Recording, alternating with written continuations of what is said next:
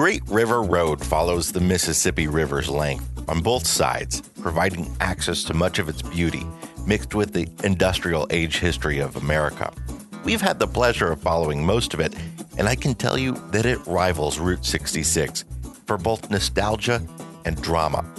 It's more scenic than people realize, with massive islands, steep cliffs, and bald eagles soaring over the sometimes mile-wide ribbon of water. And the food is out of this world, tip to tail. We've covered several Mississippi River towns on this show: Minneapolis, Rock Island, St. Louis, Memphis, New Orleans. But there's one town where you can get the quintessential Mississippi River experience. A town where much of the popular image of the Mighty Miss was born. Home to perhaps the most famous of all American novelists, a man who would use a Mississippi River term to craft his pseudonym. The second mark on the rope that measured the river's depth signified 2 fathoms, or 12 feet, the safe depth for a steamboat. Mark Twain. I'm Jason Epperson, and this is the See America podcast. From coast to coast, we see America 1 mile at a time, discovering stops along the way that are eclectic, historic, ridiculous, breathtaking, inspiring, and humbling. This week, Mark Twain's Hannibal, Missouri.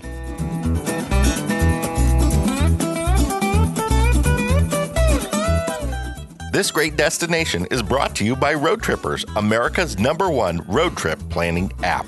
Road Trippers helps people discover the world around them in an entirely new way by streamlining discovery, planning, booking, and navigation. Plan your unique journey at roadtrippers.com, then use the app as your ultimate travel guide and navigator. Adventure doesn't come from the fastest route. Start exploring at roadtrippers.com. Founded in 1819 by Moses D. Bates, the river town of Hannibal, Missouri quickly became a principal docking port for steamboats, flatboats, and packet steamers traveling the upper Mississippi. After the Illinois and Michigan Canal opened in 1848, linking Chicago to the Mighty Miss, the population more than doubled, making Hannibal the second largest city in the newly formed state. Early industries influencing the city's growth included pork packing, soap and candle making, coppering and lumber milling, and as railroad transportation became less prominent, other business ventures took its place, including shoe manufacturing, button making, and cement production. Hannibal has a proud list of well-known sons and daughters, including William Lear, designer of the Learjet, Congressman William Henry Hatch, Navy Admiral Robert E. Kuntz, sculptor John Rogers, Margaret Tobin, who you know as the unsinkable Molly Brown, an American socialite and philanthropist who unsuccessfully encouraged the crew in Lifeboat No. 6 to return to the debris field at the 1912 sinking of the RMS Titanic to look for survivors. But Hannibal's most famous child is Samuel Langhorne Clemens, known worldwide as Mark Twain. With his story, here's Abigail Treview.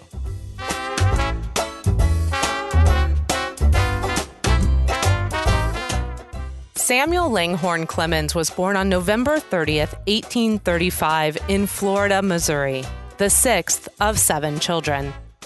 At age 4, his family moved to Hannibal. Sam's father owned 1 enslaved person, and his uncle owned several.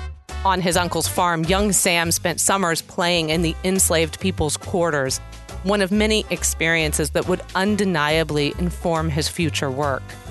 At age 11, Sam's father died, and he left school to work as a printer's apprentice for a local newspaper, arranging the type for each of the newspaper's stories, allowing him to read the news of the world every day before the rest of the community. At 18, Sam headed to New York City and Philadelphia, where he began to write articles, but shortly decided to head back home with hopes of starting a new career as a riverboat pilot on the Mississippi River. But with the outbreak of the Civil War in 1861, all traffic along the river came to a halt. Sam instead joined up with a volunteer Confederate unit called the Marion Rangers, but he quit after just 2 weeks. In search of a new career, he headed west at the invitation of his brother, who had just been appointed Secretary of the Nevada Territory. Sam traveled across the open frontier from Missouri to Nevada by stagecoach in hopes of striking it rich in silver mining, but quickly failed. So he returned to writing for the Territorial Enterprise, a Virginia City, Nevada newspaper where he used for the first time his pen name, Mark Twain. He then headed for San Francisco, writing for local papers. He was tapped by the Sacramento Union to report on Hawaii. These writings became immensely popular, and upon his return, he embarked on a lecture tour, a skill he would become known for. Mark Twain's newspaper assignments quickly began to send him around the world. First New York, then a steamship tour of Europe and the Holy Land. His travel letters, full of vivid descriptions and tongue-in-cheek observations, were later reworked into his first book, The Innocents Abroad, published in 1869. It was also on this trip that Clemens met his future brother-in-law, Charles Langdon. Langdon reportedly showed him a picture of his sister, Livy, and Clemens fell in love at first sight. After courting for 2 years, Clemens and Olivia Langdon were married in 1870. They settled in Buffalo, New York, where Sam had become a partner, editor, and writer for the Buffalo Express. While they were living in Buffalo, their first child, Langdon Clemens, was born. Sam then moved his family to Hartford, Connecticut, a city he had come to love while visiting his publisher there and where he had made friends. His tall tales from his frontier adventures were published in his book, Roughing It. And shortly after, the Clemens' first daughter, Susie, was born. But their son, Langdon, died at age 2 from diphtheria.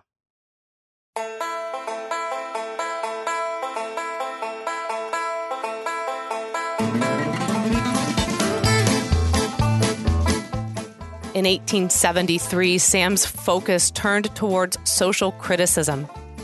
He and Hartford Courant publisher Charles Dudley Warner co-wrote The Gilded Age, a novel that attacked political corruption, big business, and the American obsession with getting rich that seemed to dominate the era.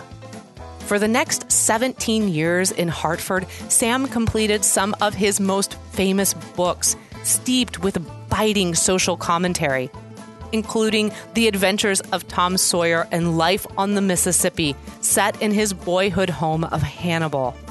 The Prince and the Pauper then explored class relations, along with a Connecticut Yankee in King Arthur's court. Finally, he wrote The Adventures of Huckleberry Finn, attacking the institution of slavery, Reconstruction, and the continued poor treatment of African Americans. Huckleberry Finn was also the first book published by Sam's own publishing company, the Charles L. Webster Company. In an attempt to gain control over publication, as well as to make substantial profits, Sam created the company in 1884. A year later, he contracted with Ulysses S. Grant to publish Grant's memoirs. The 2-volume set provided large royalties for Grant's widow and was a financial success for the publisher as well. Although Samuel Clemens enjoyed financial success during his Hartford years, he continually made bad investments in new inventions, which eventually brought him to bankruptcy. In an effort to economize and pay back his debts, Sam and Livy moved their family to Europe in 1891. When his publishing company failed in 1894, he was forced to set out on a worldwide lecture tour to earn money. But 2 years later, tragedy struck when his 24-year-old daughter died from meningitis while on a visit to the Hartford home. Unable to bear being in the place of her death, the Clemenses never returned to Hartford to live. For the following decade, they traveled the world. They witnessed the increasing exploitation of weaker governments by European powers, which Sam described in his book, Following the Equator. The Boer War in South Africa and the Boxer Rebellion in China fueled his growing anger towards imperialistic countries and their actions. With the Spanish-American and Philippine Wars in 1898, Sam's wrath was redirected towards the American government. When he returned to the United States in 1900, his finances restored, Sam readily declared himself an anti-imperialist, and from 1901 until his death, served as the vice president of the Anti-Imperialist League. Clemens' writings turned dark. They began to focus on human greed and cruelty and questioned the humanity of the human race.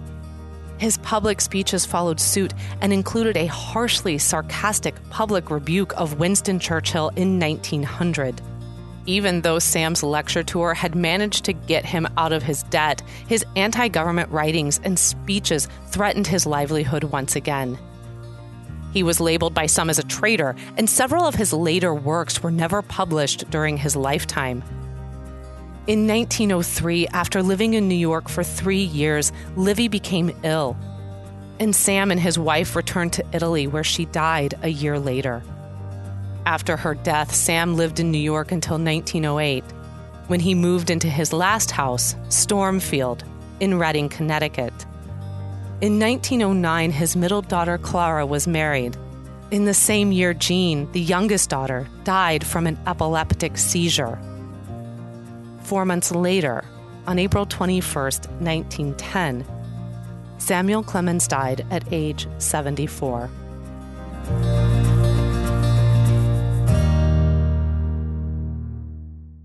Hannibal, Missouri may have once been one of the largest towns on the river, but it didn't really grow too much in the 1900s. Today, it's a city of about 17,000 people and home to General Mills' Progresso soup plant. But much of the charm and character of the town remains as it was in the days of Samuel Clemens' childhood. Today, you can walk in Mark Twain's footsteps, discovering the places that inspired the adventures of Tom Sawyer and the adventures of Huckleberry Finn, including the 8 buildings that comprise the Mark Twain Boyhood Home and Museum, where you'll see the writer's childhood home, a National Historic Landmark, and one of the earliest home preservation projects in the country. You can visit the home of Laura Hawkins, the little girl who inspired the character of Becky Thatcher, along with his father's Justice of the Peace Office. There are 15 original Norman Rockwell paintings and a reproduction of the home of Tom Blankenship, who is the inspiration for Huckleberry Finn. At the back of Twain's house, you can even paint the famous whitewashed fence. There's also Mark Twain Cave, Missouri's oldest show cave, where Clemens played as a child. The cave boasts a winery and cave-aged cheeses.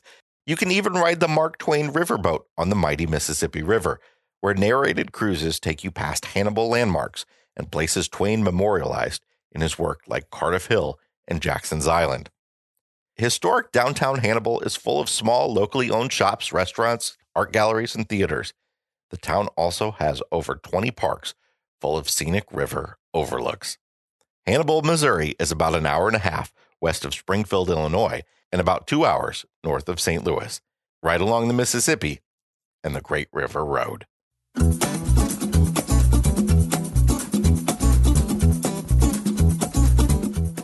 This episode of See America was hosted by me, Jason Epperson, with narration by Abigail Trabue. If you like the show, we'd love a 5-star review on Apple Podcasts. We'd also like to invite you to follow the See America podcast on Instagram and Facebook, and join the See America Facebook group, where we chat about some of America's greatest road trip destinations.